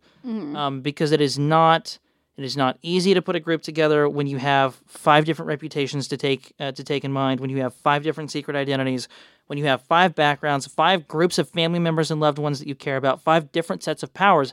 That's fucking hard. Yeah. And it is not as simple as getting in a spaceship and then getting blasted with radiation and coming back being able to turn your fucking fingers into silly string. That's not how it happens. Real people are real people, and there's 100% always going to be a risk when you have a older, experienced adventurer or hero and a younger, inexperienced hero or adventurer, where the older person's basically going to be like, cool, I'm either going to do it for you, I'm going to tell you how to do it and then do it myself, or I'm going to make sure that you don't die. Yeah. And it can get very coddling very quick, and I think that's a very real thing to try and deal with as characters, but it is frustrating as a player to deal with, because it's like, come on, when are you going to give it up? When are we going to get out of this headspace? Because I think part of it was also, like, I think there was also an idea of, like, my character has gone down multiple times. She has. I would also like to say my girl has gotten back up every fucking time. She's an incredibly resilient hero. It's one of the things that she does best, is being a support and being resilient and getting up and having a backup plan. Like, she's an incredibly intelligent strategist because she spends her free time reading comic books. Like, learning and studying the examples of what this kind of shit looks like. I mean, it's obviously different. Like, I can't watch all fucking a bajillion seasons of Grey's Anatomy and then perform open heart surgery. But she can. But somebody who can literally manifest the powers and abilities of the people that she reads about can definitely get a lot closer to that. Yeah. So there has to come a point is characters and as players to give up on this particular character feature or point where it's like, okay, she can hold her own. She can do her own thing. She is not a character or a hero to be coddled. She is somebody that just needs to learn and to study and to grow, but like in their own way without just being like patted on the head and pushed into the corner. Oh, pretty baby, we'll take care of you. Because it stunts growth in real life and in games. Like, it's just there's no 2 ways around it. So I 100% agree. I think there is a level of metagaming that happens at the table that is weird because people are very quick to go, damn, I don't like that NPC. You haven't met them. But then also be like, damn, I'm going to take care of that character. You, along with everybody else at this table, have watched this character, player, PC, whatever the fuck, all of the above, get through every single combat encounter and survive. Not only that, but take down one of the most strongest martial characters. Take down several people? Like, I mean, an incredibly proficient hero, and that's what's so exciting about... That's what's so exciting about Nightlight, is that she has so much potential to be an incredibly powerful hero. She's just stuck in a group of people that very much see it one way and no other way. Yeah. You know? And I think that's one of the things that makes Jury kind of fun, is like, he doesn't really give a shit. Yeah. Like, I don't really care what level you are. I think you're attractive. You're competent as a person. There's something to happen here. Yeah. That's what we're going with. I think a good flip of this was literally talking about, when I invited this character to a, basically our, like, little ambush we were doing, and I, like, mentioned the fact I was like, well, I'm playing bait, so, like, if you want to come for that reason. He was like, oh, yeah, sure. And so, like, made, like, a joke several times of being, like, very big about, like, no, she's not going to get hurt the whole time. Okay, guys? You got that? You took notes? Cool. Good. And, like, being, like, very big about that. But, like, that read very differently as opposed to, like, being... Yeah. He also ditched her the second he got to combat. Like, yeah, like I didn't expect. It very quickly became about taking out as many bad guys as humanly possible. I'll give her this. She believes he's a great person, but like also it was the same in the first combat encounter. It was as soon as like fists start flying, my man is gone. Yep. She was not expecting doing what he does best. Like he's not a support first. Character. He watched her get fucking domed. Yeah. Like. But that still felt different of like making a big thing of like, no, you're not going to be hurt, blah blah blah, because it was like a bit. It was like it was very much like I'm gonna showboat here and be like, I'm not gonna let her get hurt. That was a different type of character choice, and yeah, I'm sure that if he's like able to like swoop in and be like, I'm your hero, he's gonna. But like for a different reason, it's not because he doesn't think she's capable. It's because he's trying to sleep with her, which is different. We've kind of already done this, so I'm not going to have you answer, but it's name one memorable, favorite, or otherwise epic moment from our sessions. I think I've we've talked hit about several. so many of those in this episode alone. Okay, last section. What is one NPC relationship your character wants to explore? I'm going to say somebody other than Jury. Parker. Yeah. I'm very, very excited about Parker. It is a character that was Listen to made by previous one of episodes. made by one of my very good friends. This original character, back from when, if you listen to the last episode when I talked about New Metro, this was a character that was made for New Metro, from a very good friend of mine, and I talked to him and was like, he's like a little cameo in the campaign, and then he's like spiraled into a full character now. But the concept for him is basically like, this is Nightlight's alter ego is Daisy, and Daisy's best friend, and I mean more than best friend, attached at the hip. Their relationship is from everyone's Is it love? Is it friendship? Are they siblings? Are they fucking? Yeah, and everyone at the table is still also when she interacted with Jury, people were like, "Damn, Parker lost," and I was like, Parker, "What do you Parker think lost this that is?" fight so quick. And it's that's not it. He's still fighting. Yes, but no. It's listen, I'm not Parker's not a fucking superhero. Parker doesn't have fucking free PR and putting people in comic books. It's no, I'm getting coffee with him later. Calm down. But his shtick is basically he does not ethically agree with the concept of superheroes, and that creates a pretty big rift. Using powers to basically put themselves above the law, the very Harvey Dent in Dark Knight Returns, that kind of deal. When his best friend, or who he doesn't know, is a superhero and wants more than anything else currently right now, her biggest goal, even above becoming a big hero, is getting his approval and getting him to be yeah, no, I like her. She's cool. She actually changed my mind about heroes, without being I'm a fucking superhero. Yeah. Please, just Without just hear me out. And being just hear me out. For the sake of our relationship, please. And it's I expect it to be a big problem, and I'm open to that being a big problem. And it's kind of fucked up to say that I'm very excited to see what happens there. But I think it's a very compelling thing. And several of my favorite interactions I've had with him have been when she's gone to hang out with him, and they've talked about the ethics of heroing, and he's like, actually, no. This thing that just happened that you thought was good is actually really shitty for the community. Yeah. And then for her to be like, holy fuck, okay, time to replan, time to refocus, time to rethink. Yeah. How am I going to fix this as a superhero? Okay, I can fix this. I can fix this. And trying to balance the personal life and on top of that. And I think there's also just a lot to their relationship, and it's very complicated, and there's a lot of feelings there that maybe need to be explored and addressed in a way. Laid to rest. Because it's something. It's very confusing, because I didn't realize that my character felt so strongly about his until we had our fucked up one shot, and I was crying while talking to this character, and I was like, oh my god, is she in love with him? Single I love you exchange and then no other words. Yeah, it was people were upset at that interaction for sure. Yeah, it was so short, but I mean, there's nothing else that really could happen in the moment. I think to talk a little bit about Parker, it's weird to say that I've made him my own thing, because I want to respect the original creator and the original source to it, but also Parker is a character that I very quickly resonated with. If you haven't listened to any of the episodes of the podcast or don't have a better idea for who I am as a person, I'm very pessimistic by nature. I'm very skeptical of people doing good for altruistic reasons. There are several lines of philosophy that argue that you cannot truly be altruistic, which the shorthand for that is basically you can't do anything good for any reason outside of yourself. At the end of the day, you're at least doing it because it feels good to be good, and that in and of itself is a selfish reason. It gets really bogged down very quickly. Some people have arguments against it. It's so fun living with him. I'm not an active proponent of that. I think the answer lies somewhere in the middle. I'm not a philosopher. I just studied it a little bit. But anyways, Parker's a character that I very quickly put myself in the shoes of and went, okay, he's probably a little college educated, enough to know at least a little bit about the topics that he's talking about. Because very similar to myself, I want to be educated about the shit that I talk about. Otherwise, I sound fucking stupid.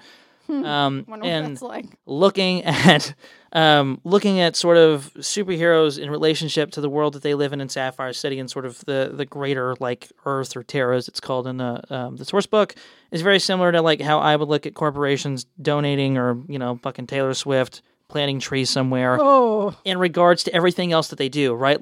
That's so great that, I don't know, X company, I'm not going to name anything because sponsorships, X company just donated $2 billion to replant trees. they're also like the number one exporter of cardboard in the world. Yeah. So like that doesn't fucking matter. And Parker has a very similar stance on superheroes, which is that's cool and all that they like help people, but then what happens when one of them like fucks up or doesn't save that person, or they get a blanket check or a blanket statement or a card to basically do whatever the fuck they want. I think it's also like an argument that people make a lot of time, and I still think there's a lot of credit to this argument of like, cool, Batman is in a costume and he's beating up poor people and people. What's who the are like? committing Who's crimes. regulating superheroes? It's the whole like Avengers Civil War Yeah, thing. it's that thing, and it's also like, okay, cool, you're superheroes. What are you doing to help the city and help the infrastructure? What are you and doing? It's like the power begets power thing too, right? Like there's a lot of really cool arguments in comics and different like superhero media where the argument is made by a character or by a group of people, which is that essentially if superheroes didn't exist, neither would supervillains. Yeah. Like there is a certain challenge that is issued, like a gong that is rung, a bell that is struck when a powerful person comes in and says, I'm going to be here and protect these people and do these things. And it's an open invitation for people to step to that. Yeah, I mean, it's the same thing with, like, people challenging, the law in real life. Some people steal and break the law because it's a fucking, like, it's a boundary that they can push, right? Like, if you don't if you don't make breaking and entering to someone's home illegal, it's not a crime. And then people are still going to do it, don't get me wrong, but people are going to do it a whole lot less in that way because they don't have, like, there's no barrier for them to cross. And Parker has a very similar view on heroes, which is that you all, by your very nature, are inciting more people that are as powerful as you or potentially more powerful as you to then do the opposite. Yeah. Like, it is infinitely worse for a superpowered, a deviation-having person to commit a crime than it is for a regular person to commit a crime. I love you saying Because- deviation having person. You Yeah, got politically a correct deviant. in a world that you made up. A deviant, sorry. Like a deviant committing a crime versus a non-deviant committing a crime is very different, right? Because like a deviant committing a crime could be cornered by the police and then blow up the corner store. Yeah, it's... Whereas a guy with a gun and a ski mask, yeah, that sucks. You can shoot him, he'll go down. But at least it's a guy with a fucking ski mask and a gun. He's not going to blow up the corner store. But because you decided to go up and put fucking spandex on, that guy now has to escalate to that level or he's not getting out of this. Yeah. If I don't blow up the building, you don't have somebody to save while I run the fuck away. Like, it's just, it's that whole thing. And that's just, I very quickly fell into a very easy sort of state of mind with Parker where it's this constant, like, yes, they do good, but, like, no, it's not healthy for the environment. Yeah. Blah, blah, blah, whatever. We kind of already know that. Going to the next one. Okay, this is just an interesting way to end this fucking quiz. Magical items on this whole list about what's something you want your character to do this campaign, goals for them, exploring their backstory. I think we have a pretty good idea of all that. Yeah. The last question on here is D&D campaigns often have magical items. Please rate the following magical item traits on a scale of 1 to 5 in terms of importance to help choose or create magic items for your character. Okay. Okay. So the options are: I do not want this, not important, not important, indifferent. I do not want this is so fucking funny. Absolutely necessary. Imagine getting an item and you go, I do not want this. Yeah. A higher primary ability score. So a magical item that increases one of your primary ability scores: intelligence, wisdom, strength, dexterity. Indifferent? Indifferent. Okay. Like, I mean, A higher secondary ability score. I see this as like a skill, like a saving throw, like a tech check, stuff like that. also indifferent. Okay. Actually, no, I would switch that. I would say not important for the secondary score, and I would rather have, Indifferent being the primary. yeah. Okay. Higher AC. Harder to hit. Current? With my current character? Just in general. Agree. Yes. Agree. Yeah. I have an AC of 12. Yeah, it's kind of crazy. A higher chance to hit. So like an increased number for whenever someone does a damage roll Yeah. or an attack roll, sorry. Listen, I've beefed my I think you're doing character, so fine. I think I'm You're cool doing fine. with that, so not Cool. important to me. More damage. No, I think you're fine. I'm a damage girly. And that's you're the thing. fine. I'm We're gonna currently say playing I a do support not. character. I The answer would is love I more do damage. not want this. It doesn't matter what she says. The answer is I do not want damage. this. I'm a damage dealing girly. Ability to cast a spell. You also already do this. I do that more Next. than anyone else. Resistance to a damage type. I still think that I should get resistance to radiant damage because I fucking glow. Yeah, And whatever. if Homeboy has necrotic damage boosts, if Shadow gets boosts, Light doesn't get boosts. Light doesn't get boosts. An ability I can use as a bonus action. Kind of fun. Sure, but I think I can do everything that I do as a bonus action already. Okay, we'll say indifferent. An ability I can use as in a reaction. Sure. I think you already have those too. I do. You can't tell this character does a little bit of everything. I built her so well. She can also throw hands. She does a D10 in melee with hands. She's crazy. Something with a lot of flavor. Yeah. Absolutely necessary. Yeah, gimme. Yep, absolute necessity. That's all I give a shit about. A few options I can choose from by expending the item's charges. Okay. That seems more in line with, like, my general style. Mm-hmm. Most of the magical items that I've had in the past have been very, like, here's a list of rules that's very long, and the shit that it does is wildly complicated and complex, but... Correct. That's just, I'm a mechanics guy. I get bogged down in that shit. I'm like, you can do this incredibly broken thing if you meet this specific circumstance. Yeah, But then what that leads to is then people going fully out of their way in combat encounters and in regular encounters trying to be able to use that magical item. Yeah. Because people just can't help it. I just kept They trying just to... can't help it. I was rolling 2 dice for every wild magic search. Someone hands you a fucking item, genie lamp, you're which going is to crazy. rub the shit out of it. Like, it doesn't fucking matter. And that is it. The last section is final thoughts. So, yep, that was our D&D campaign refresher by guy's name I said in the beginning. We'll link it in the description. I think... And we also talked a bit about character relationships. Yeah, like a tad bit. In the spirit of Valentine's Day. Not really. Valentine's Day. I think that this is something that I would recommend highly for new DMs, less so experienced / those that are in the middle of a campaign. We're taking ours in the middle of a campaign. Fucking extensive. I mean, you went through the questions with us. There are so many things to ask. A lot of those are open-ended. I think it really, I'm hoping, depending on how in-depth the feedback I get from people is, which I have a strong feeling I'm going to have some that is 3 words, and I'm going to have some that are 5 paragraphs. Me. Right? We have 2 different ends. So part of it, too, is encouraging your players, if you give this to them, or even fill it out as yourself as a DM, like, be thorough, not 5 paragraphs thorough. I don't need that. I don't have time for that. But, like, a paragraph, 3 or 4 sentences, just being honest and truthful, I think, is really important. And to tie it back to character relationships in particular, the more that I as a DM and the sort of the NPCs in the world understand about you as a character, the easier it is for me to craft relationships that feel right or feel fun or that give you the same enjoyment that Keloid did for Magnolia or that Jury does for Nightlight. I'm really trying to introduce characters like that for everybody. It's easier to do it with Madison's characters, mostly because she's very clear on her personality, like...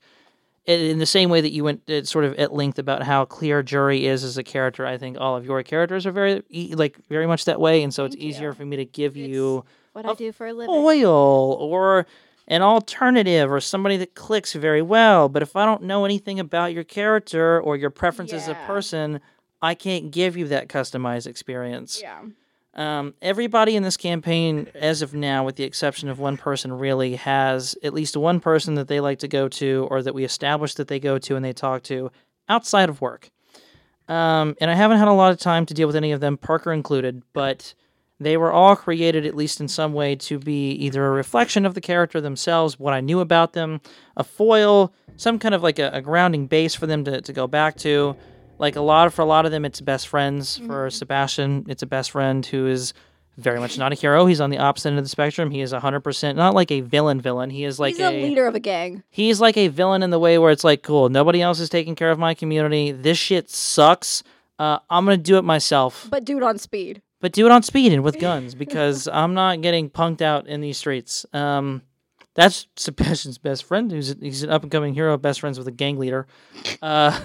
And then there is... I just have to say, one of my favorite quotes from a previous session was one of the characters Sebastian going in length to his father, the superhero, about how good gangs are. Yeah, don't hurt the gangs, Dad. And he goes, they're gangs, Sebastian. They're gangs. Which is just like, I don't know what he thought was going to come out of that, but yeah. No, it was great, though. It was, I mean, I think that was a really great character point as like a naive 18-year-old boy being like, no, like, don't hurt my friends. Like, they're good people. And it's like, cool. I'm like the second top rated hero in the entire city. I can't just go, cool, my son likes you and you sell drugs and also shoot at people. You get a free pass. Yeah. Especially when like that particular hero's like reputation is being very like sort of difficult and aggressive and abrasive and very boisterous and loud and kind of not cruel but very much cruel on enemies. There's not a fucking shot in the dark, doesn't matter who it's coming from, that anybody is going to be able to persuade him to like give a gang a free pass. It's not going to happen.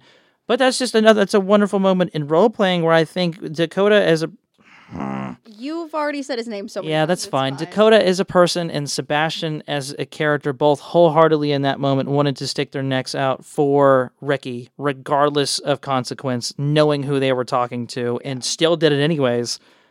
Just to get Crazy like that choice. slap back in the face to be like, no, I don't care if you're my son, which he's a shitty person.